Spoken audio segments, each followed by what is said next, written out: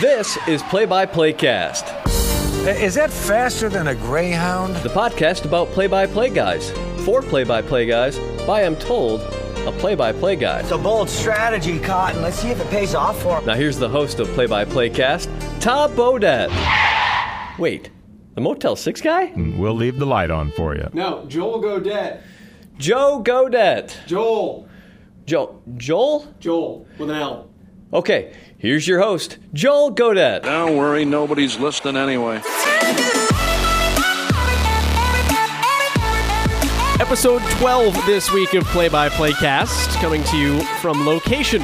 We are at the Buckhead Marriott, watching commercials as Indiana plays Florida International tonight, getting set for the Ball State football opener, which comes your way tonight if you're listening to this on time, which would be Friday morning. If not, you can check the ticker for scores and highlights. But in Atlanta, as college football season has officially geared up, NFL season is just around the corner as well, so we've got another NFL guest on the podcast this week. Wayne Larrivee is the voice of the Green Bay Packers, formerly the voice of the Chicago Bears, formerly the voice of the Kansas City Chiefs, formerly the voice of the Chicago Bulls. He is well-traveled, has had some awesome jobs and some awesome experiences throughout his professional career, which include, but are not limited to, certainly broadcasting Super Bowls. He broadcast the 85 Bears Super Bowl. He broadcast Michael Jordan. A lot of Michael Jordan. We're going to talk about that a little bit toward the end of the podcast as well. So a lot of different things to cover with Wayne Larrivee, including the origin of his catchphrase, so to speak. The origin, the meaning of, there's your dagger. So we'll talk about that with Wayne Larrivee. But as we do so often on this podcast, where we begin today is where Wayne Larrivee began, and that is how he broke into this broadcasting business, the cliff notes, the footnotes of his broadcasting career. And for that, we have to go to Boston, Massachusetts, when he was a collegian at Emerson and then moved out to the Midwest to start broadcasting. Wayne Larrivee on Play-by-Play Cast this week. You know, when I was in college, I got a lot of commercial radio experience, just, filling in at a station in Great Barrington and then doing some high school sports, that type of thing. So when I came out, when I came out of college, out of Emerson College in Boston, I had, some commercial radio experience, and that certainly helped in me getting my first full-time job, which was out at KSTT in Davenport, Iowa. And part of my duties there was to be one of the broadcasters for Iowa football. So that really got me going. What's it like working in the Big Ten? And I know it's a different time, but I mean, to be on that kind of stage right out of school. That was neat. The thing that it did, this is back in the day when big schools had more than one origination of their broadcast. So, in Iowa, they had like 13 because that was, such a rabid fan base, but almost every market had its own broadcast. So that gave, there were more opportunities in that regard. And, I happened to get one of them, and it was great because, it gave me a chance to do big-time college football. And I had done basically high school football, both in Texas when I took a semester out of school, which was a great experience. And then, when I was in school, working on weekends at the radio station in Massachusetts, able to get some experience there. But this was the big time. This was a big-time college football, and it was a great experience. How did you wind up from there in Kansas City? Well, a year after I took that job, I got a chance to go to Kansas City.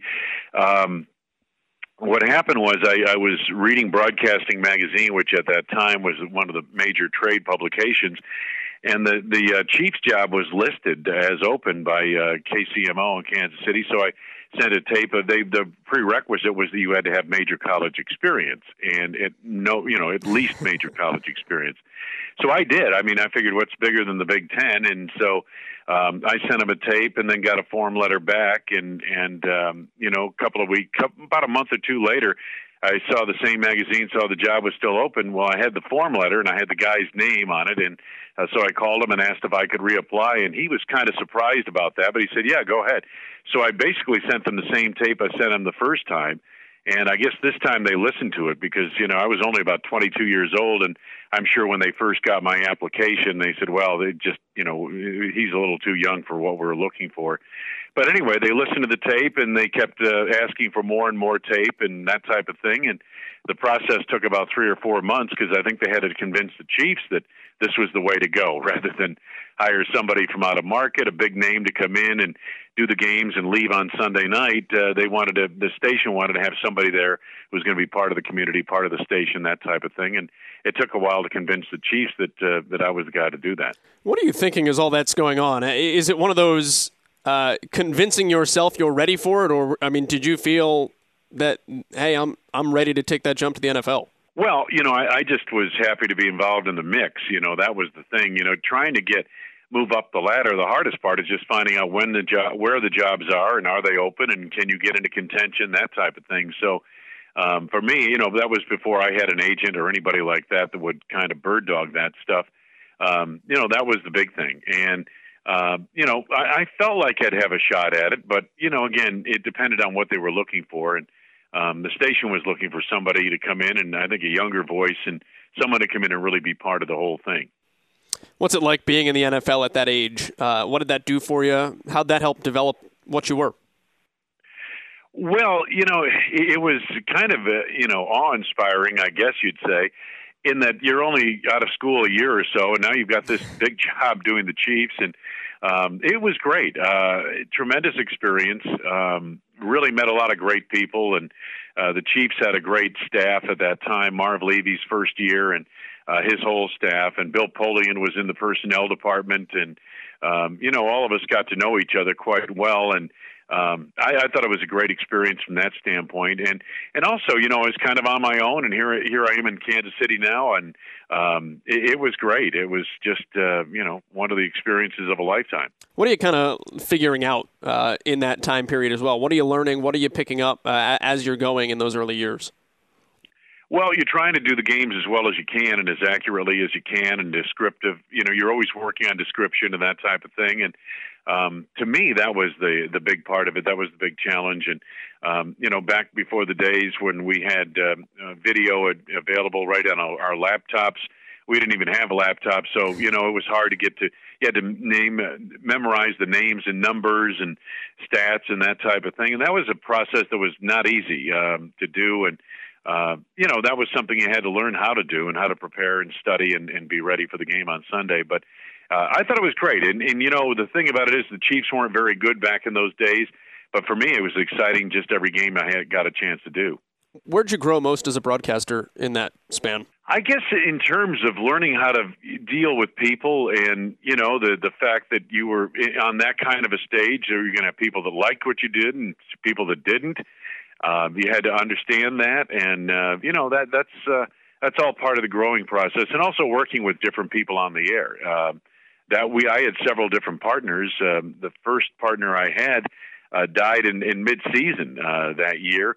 He was a big television personality in Kansas City by the name of Bruce Rice, and he had a heart condition and died of a heart attack rather suddenly about midway through the season. And then they brought in several other people to work the games, and eventually they brought in Len Dawson, and that was a great experience to be able to work with him.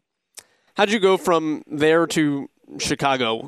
Well, the Chiefs games, I've always worked for the station. I've never worked for the team in all my years in the NFL. But the station, was coming up on the last year of its contract, and so I was being proactive, and I saw the job in Chicago was open, so I said, well, why not give this a shot? And just as a backup, I never really anticipated anything would come of it. And, so one thing led to another, and I got in the mix for the Chicago Bears job. The games were moving from WBBM to WGN, and, that was the station wanted to hire a new broadcast team, that type of deal.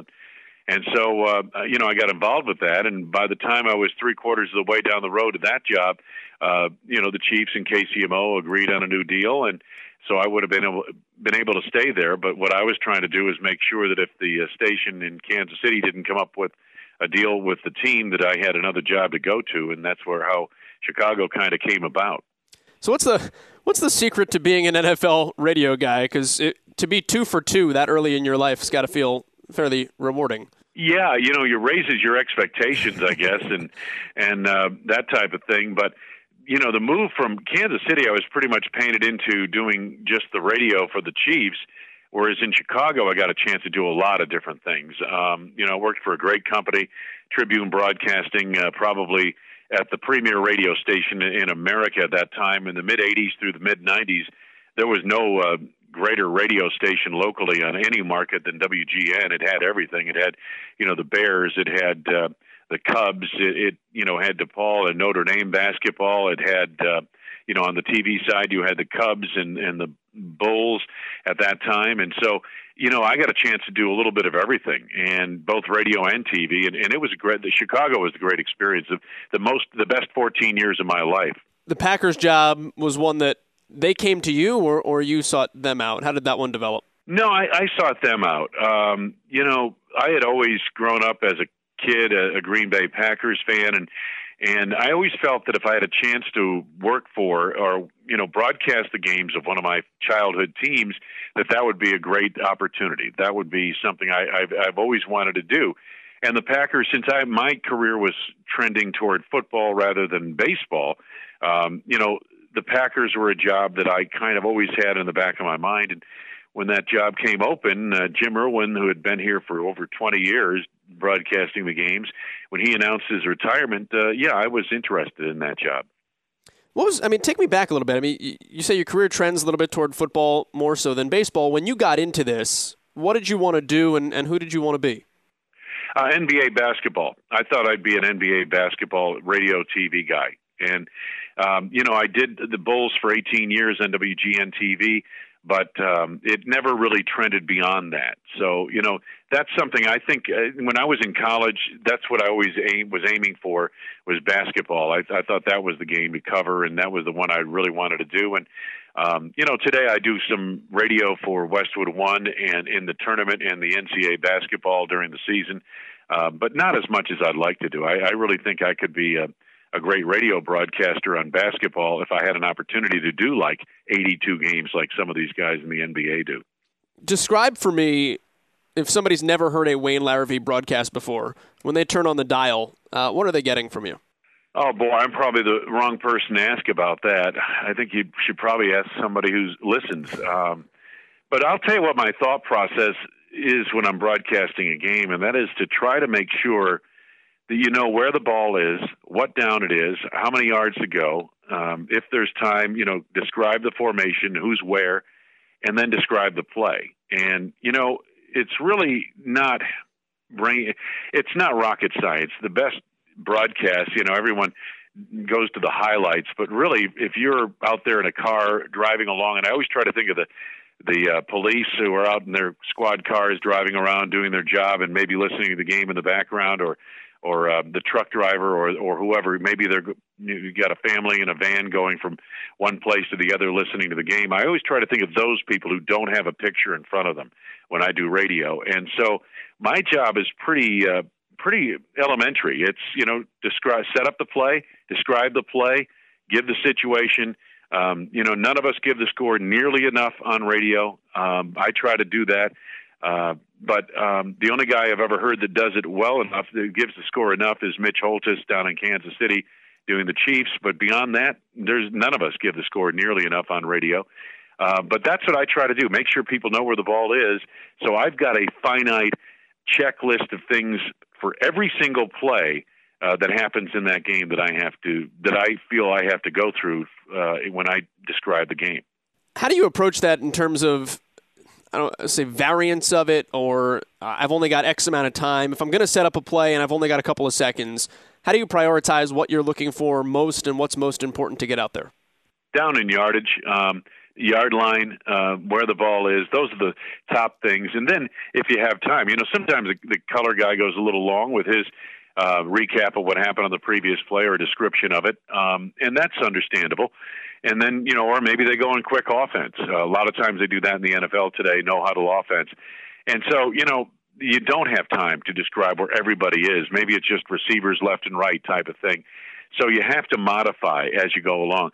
Same thing in basketball. You can't describe every bounce of the ball, every pass made on a play, because if you did, you would only confuse the listener.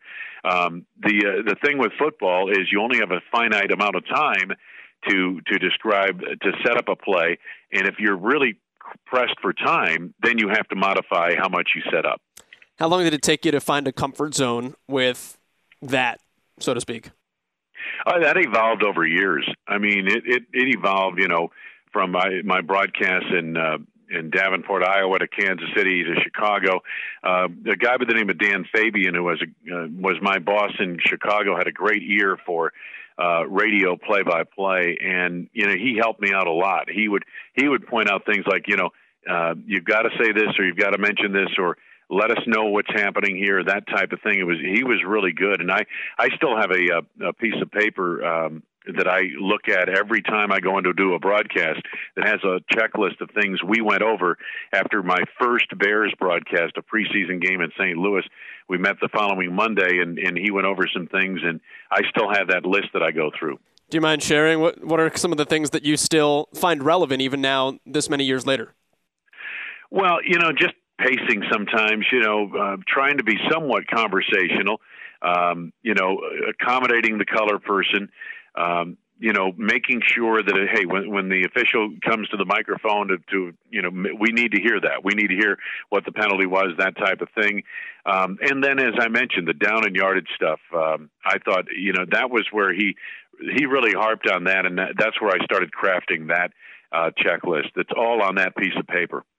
How do you handle leading into your analyst and explaining what you see and leaving something for the analyst as well, and kind of where does that gray zone begin and end from, Johnson ran this kind of route, ball fell incomplete. How much do you say, how much do you leave to be said by them?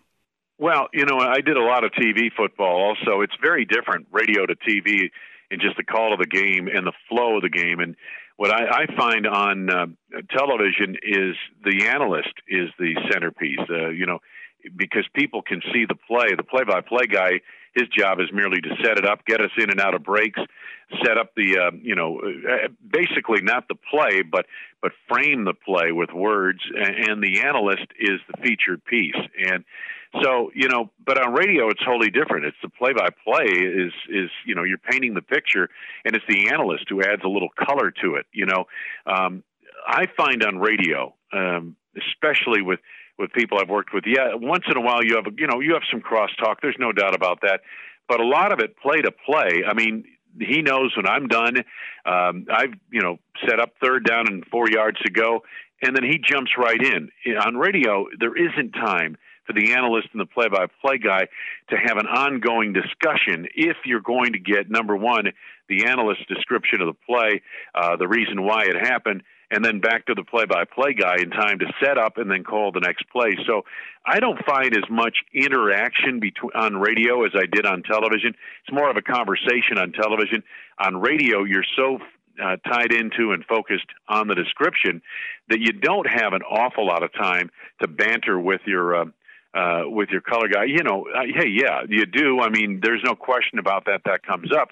But I think where I work, the level I work at now, the analyst knows when to jump in, and he doesn't need me to set him up. How do you balance what you say as far as physically the words when it comes to like football jargon? I've had some people say you could use more, sound more like a football tape, so to speak. But then you get, our kick returners on punts, if they don't want to field it, will yell poison. Just to tell everybody to get away. And I said, he's calling out poison. He's throwing his hands in the air. And somebody listened to that and said, I don't know what that means. How do you balance what you're going to say that's football terminology versus describing that in layman's terms, be it bootlegs or inside zones or whatever the terminology might be, find that medium between the educated and normal person listener, I guess, for lack of a better way to say that. I try to keep it fairly simple. I mean, let's be honest, most people don't know what a lot of that stuff is. They don't know what a pistol formation is. I try to describe it. If I see a team like the Packers played a lot of pistol 2 years ago when Aaron Rodgers had a bad calf, what I would try to do, I'd mention the pistol, but I'd also say, set back behind the quarterback, with a fullback to the right side of the quarterback, that type of thing. I tried to describe what the pistol is, so the quarterback 5 yards back from the center, running back Eddie Lacy right behind Rodgers, John Kuhn to his right, that kind of thing, so people could picture it. And, because most people, you have to understand, don't understand the terminology. And sometimes I think color guys more than play-by-play guys, it's wonderful to do all that football jargon, and people sit there and say, wow, he really knows what he's talking about, but they don't know what you're talking about. And this is, therefore, the message is lost. Sure. How often do you when you talk about describing the pistol, how often would you give the entirety of that, or would it be as often as possible? Maybe once or twice on a drive or something like that, but you can't do it every time because number one, you don't have time. Sure. How often have you sounded like, or how long have you sounded like this? Sounded like this? Yeah. I don't know. When did your voice come into a spot where you were comfortable with it? I guess the more you hear it, the more comfortable you are. It's different than it was 30 years ago. I know that from listening to tapes every once in a while or hearing highlights. But no, I think we sound different to ourselves than people who are out there listening to us. I don't know. I mean, my voice has always been about what it is. Do you do anything? Have you done vocal, coaching or vocal exercises or things like that? Or is your voice, are you you? No, I'm just me. That's how I talk. So, yeah. I mean, obviously, when you're describing something, you're in a different type of frame of mind and voice. But nonetheless, you can't sound like somebody else. I think, years ago we all tried to sound like Marv Albert on radio because he was the best. But I don't think you can do that, very long. Are there things that you do that you're conscious of, though, on the air? Control the instrument in big plays situations or things of that nature, using your voice, using your inflection. Yeah. Can you kind of walk me through, some of the things that you do as far as using it as an instrument? Yeah, I've often said this to people. You can the inflection of your voice can tell the listener more than words in many cases on many plays. And I think that's how you describe, that's how you make a running play come alive, depending on the inflection of your voice. I mean, if it's a simple dive into the middle of the line, that's one thing. But if the guy hits a hole and explodes out of it, the inflection of your voice, not just the words, but the inflection of your voice really, I think, paints the picture so much better for the listener. So, yeah, I think voice inflection is key, and especially describing big plays, but on any play for the most part, whether you're up or down or whatever, that inflection can make a big difference. Is it something you're conscious of while it's happening, or is it one of those things where it just is over the years become kind of part of how you broadcast? I think over the years it becomes second nature. Maybe you have to kind of, ramp up to it earlier in your career, but I think as the years go on, I think that's just the way you describe a game. Where did I know it came around in 2001, but how did And There's Your Dagger become something that kind of had its cult following? Yeah, it's a basketball term, and I was doing a lot of basketball at the time, and it just kind of, it's one of those things in a football game. There comes a point, at least I feel this way, I kind of know when a game is over. I know when a team is going to is dead. And, it just from watching the game, it's a feel. It has nothing to do with X's and O's and it would drive the football people nuts. But, you get a sense, you get a feel. And, sometimes it's a number, maybe it's a 2-score game and there's just not enough time left for the other team to catch up, or you can tell that the defense has the game well in hand and the opposition's not going to make up a 10 or 20-point deficit over the course of the last quarter of the game. But it's a feel type of thing, and it just kind of happened.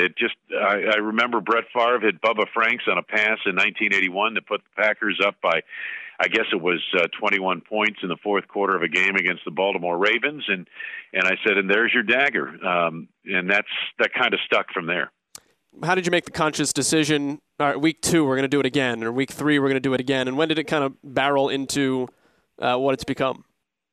I don't know. I mean, it just, I started doing it because the people reacted to it, and I started doing it a little bit because, I was just looking for that point in the game when the result would be there, and so I started doing it a little bit, and then people really picked up on it. And then there are times when I don't do it, and people ask, well, when was the dagger? And so, it's gotten to be that kind of thing. But, there's some games where there isn't a dagger play. There isn't a play that basically ended the game. Maybe the game was over early in the first half, and one team showed up and the other team didn't, that kind of thing. So, or in the case of like last year, the Hail Mary in Detroit, I mean, wow, that was just like, yeah. You didn't need to say dagger there. I mean, God, what more did you need?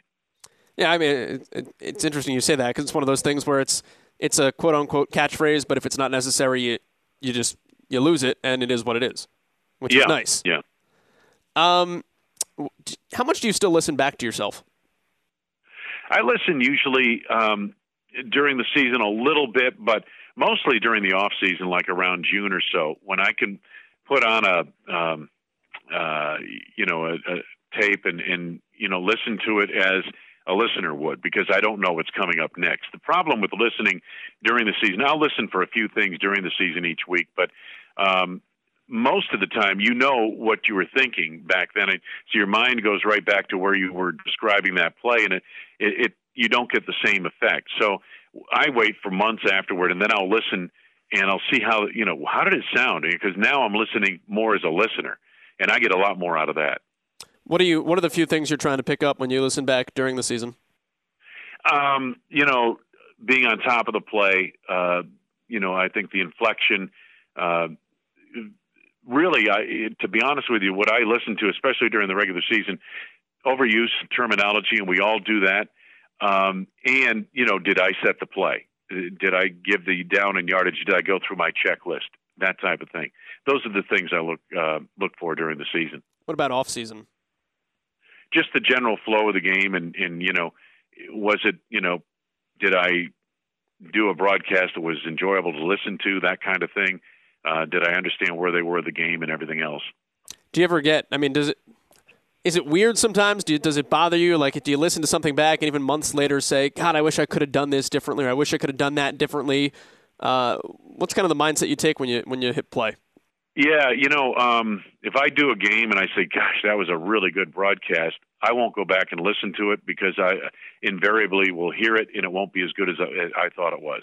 And, so you can beat yourself up. Marv Albert said that one time. You can beat yourself up listening to tapes and critiquing yourself down to the nth degree. But I think that's why it's so much better to listen months later in the off season when you can just hear a broadcast. You're not listening or looking for anything. You're just hearing what it sounded like, and I think you get more out of that.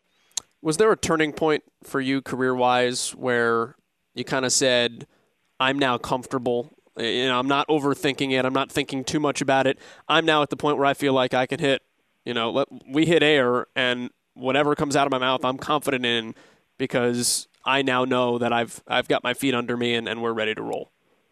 Well, I don't know if you ever really feel that comfortable. I think every year, every game, you kind of build up to it. And no, I don't take things for granted like that. So I'm sure some guys feel like they do, and maybe it sounds like I do, but I really don't. No, I kind of there's an edge you have to have, I think, to do a job like this. It's a performance. It really is. It's not unlike something done on a stage. So you have to have those, that edge, those butterflies, that type of thing. The thing you have, I guess, more so than you would earlier in your career is more confidence in what you're doing. But I think you have to understand, you got to put in the time and the work. It doesn't just happen. It's not like riding a bike in that regard. Are there things that you still have to be, what are the things that you're still most conscious of when you go on the air, that being said? Just making sure I'm on top of the play, have the players right, The mistakes we make on personnel identification probably stem more from misreading numbers, which happens. And especially with the uniforms today, they're stretch type of fabric, and sometimes an 8 can look like a 9, or a 6 can be an 8, that kind of thing. Those things are the hardest things in the world to get, especially from where they have you broadcasting NFL football nowadays. We've never been farther from the action. How do you handle those? If you realize you've gotten it wrong, what do you do? You have to correct it, basically, and it's tough. The worst place to work is Washington, D.C., and I've heard that. It's just incredibly difficult. You're low, you're in the end zone, in the corner of the end zone, and it's just really hard to get perspective on the play and to see people, just to see it. I use field glasses on occasion, and sometimes that's not even good enough.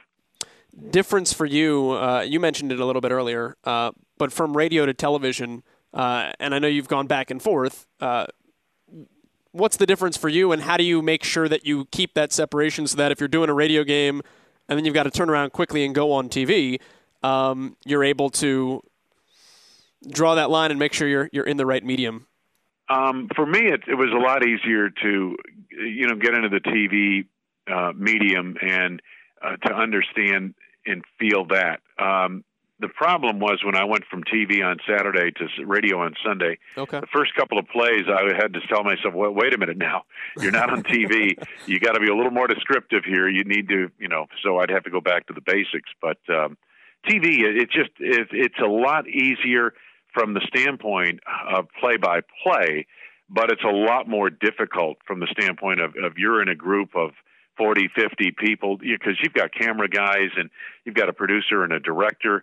You've got to be on the same page with your analyst, the game happening. There's so much more to TV. I emerge from a telecast a lot more tired mentally than I ever do from a radio broadcast. Yeah, I was going to say, I did my first real kind of TV exposure was this past year, and I felt like it was, A, more draining, but B, more pressure, because on radio, I always felt like you're in control. You're saying what you need to say. And in television, I'm always thinking, first and foremost, am I talking too much? And I think that kind of overrode everything else. But it was just this pressure of you're always in your own head as opposed to just letting it flow. Exactly. How do you combat that? Well, that's a challenge, and that's what I always liked about doing two games in one weekend, one on TV, one on radio. It's such a different mentality and a different call, and people would hear my call on Saturday and not realize that it was me doing the game, because Sunday I sounded totally different, and you have to.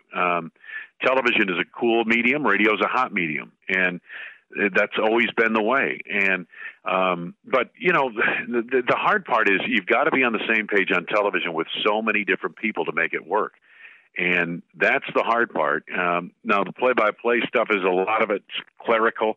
It's getting you from the commercial back on into the game. It's getting you from the game to the commercial. It's transitioning to the analyst and maybe setting him up a little bit more on television than you would on radio. Those are wholly different responsibilities and requirements than you have the next day on radio, where, as you mentioned, it's you. You're in control. It's you. It's a engineer. It's a color guy, and that's basically it. How did you figure out the right amount of talking on television? That's hard to do. It's difficult, especially when you come from a radio background. And there is that tendency, and a lot of guys do it, to overcall the game on television with more radio description than normal. But, you just have to kind of understand that, hey, Eddie Lacy went into the line. That's, you could just mention Lacy, and you don't have to tell them he went off right tackle or right guard or whatever, or up the middle or anything like that. Now, guys do on television on occasion, but you don't have to do that, people can see that. Is it just learning to check yourself too? Because even beyond just calling the play, just talking too much or saying too much or even overdoing a story because you feel like you've got the time because you don't have to describe the play. How do you build that comfort of kind of learning the flow? Well, television is about stories and storytelling more than anything else, because sometimes you have features lined up. You have a sideline reporter you're going to go to on something, and you're developing, maybe you're talking more about what you heard in the coaches talk about your meeting with them. There's a lot more to it than just describing the play, because people can see that play, as we mentioned, on television. But I think that's the preparation is different for television as well. There are things you concentrate more on when you're on TV than you wouldn't pay much attention at all to those things when you're on radio, because you don't have time for that on radio. I'm curious about that. How does that all come together? How much of that is you showing up and saying, these are things I want to talk about, producers saying, this is what we're going to talk about, and then finding the right point in the game? Is it you getting in somebody's ear and saying, hey, I think it would be cool to do this thing here? Or are you just kind of steering at the behest of who's in your headset? Yeah, it's a collaborative effort. Usually if you have a good producer, you've talked to him during the week. There are things we all have. The analyst will have some stories he wants to get out there. Certainly the sideline person will, and the play-by-play guy as well may have come across a thing or two that's interesting. And you do that in your pregame, not pregame, but your day before meeting. You get together and you have your coaches meetings. You meet with your team, your director, your producer. They're all part of the coaches' meetings as well. And then you meet afterward and you decide, okay, this is what we're going to do in the open. This is what we're going to do during the first quarter. The first sideline hit will be this, and we're going to go along on this story and that story, and we have these things built. And if the game gets out of hand, there's a whole other rack of stories that you might go to. Man, I don't want to take too much more of your time, but I did want to pick your brain on a couple other things real quick, especially with television also. Being on camera for you, I've used this word a bunch of different times, but comfort for that. How long did it take you to develop a comfort being on camera, interacting with your analyst on camera? I feel like sometimes they put you on camera for me, and you always feel like you have to sit up a little bit straighter, and then you turn a little bit stiffer, and I feel like I can walk into an unnatural phase. How do you avoid that? That's for someone who's just starting out in television, that's the hardest thing to do, is the on camera. And I remember when I first started doing it back in the early 80s on the Missouri Valley Game of the Week, I was working with a brand new analyst, Bob Ortigal, who went on to a career doing the Dallas Mavericks. But it was something we rehearsed, and it was the most, I would have to say, the most stressful part of the entire broadcast was the on-camera at the beginning of the game. So it's something you just get used to as you go along, and you get a little more comfortable with it. But some people pick it up better than others, but it takes a lot of time. What's it like calling a Super Bowl? Oh, that's great. The Super Bowl it's the culmination of everything, and it just it's one of those days you can't ever take it for granted, because I was with one of the greatest teams in the history of the NFL, the 85 Bears, and we thought they'd be in many Super Bowls, and they never got back or even close to one. So it's a great day. It's a long day, but it's a wonderful day. And the thing you have to remember about a Super Bowl, as far as your broadcast is concerned, you've got to hit the high notes, because that's about all anyone will talk about or replay outside of that game. Yeah, how do you keep yourself level in that situation too? It's hard to, because I thought when my first Super Bowl was the Bears and Patriots, and I thought I was just too high on that, just too over the top on that. And the Packers-Steelers game 25 years later, I felt I had a little better command of. What's it like watching Michael Jordan that close up? Phenomenal. I mean, that was that's a high point in your career when you get to see a player like that up close and the things he did. And we never took it for granted. We knew it wasn't going to last forever, and it certainly didn't, but it was great while it was going on. What's it like calling games for something like that as well? When you're watching that, where arguably the best player that's ever played the game, what's it like watching that and broadcasting that night in and night out? Yeah, it was like you were doing a big-time, we were at that in those days, WGN was a superstation.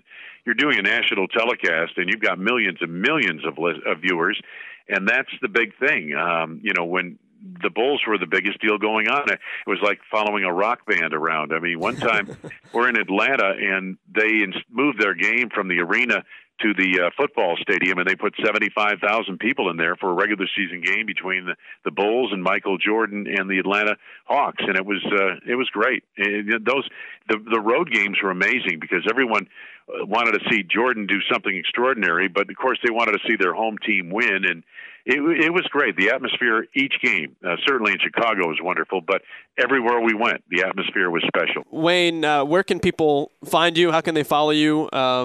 I mean, obviously Packers games, but can they find you online? Can they find you on social media? Yeah, I do a blog during the football season, which will be starting up here soon on 620 WTMJ on their website, and then I do Twitter at Wayne Larrivee. That's my Twitter handle. Many thanks, as always, to Wayne Larrivee for joining us here on the podcast, as Rich Spizak, my analyst, is here getting himself prepared for the broadcast. Rich, you want to say hi to the people? Hello, everybody. He's very angry at me that I just did that. But that'll wrap it up for another edition of Play by Play Cast this week. If you're finishing up your minor league baseball seasons, best of luck with that. If you're starting your college football seasons or your pro football seasons, if we have any listeners in that area, best of luck with that as well. As always, make sure if you enjoy the podcast to rate us on iTunes. Let them know that you listen. Give us comments, reviews, anything like that. Always helps out when they know that people listen. And you can feel free to interact with the podcast as well on Twitter at PXPcast or hashtag PXPcast. You can hit me up as well at Joel Godet. Would love to hear from you, and always love when people let me know they listen, because it helps move this thing forward. But as always, we appreciate your listenership. They're playing the music, which is our go-home cue. Many thanks again to Wayne Larrivee for joining us. He was actually the first guy on this podcast who did it sight unseen. Had never heard of me, had never spoken to me before, did not know what Play-by-Play Cast was, and still somehow agreed to do this podcast. So thanks, as always, to Wayne Larrivee. Until next week, when J.B. Long will be our guest, the new voice of the Los Angeles Rams, my name is Joel Godet. This is Play-by-Play Cast, and we're out.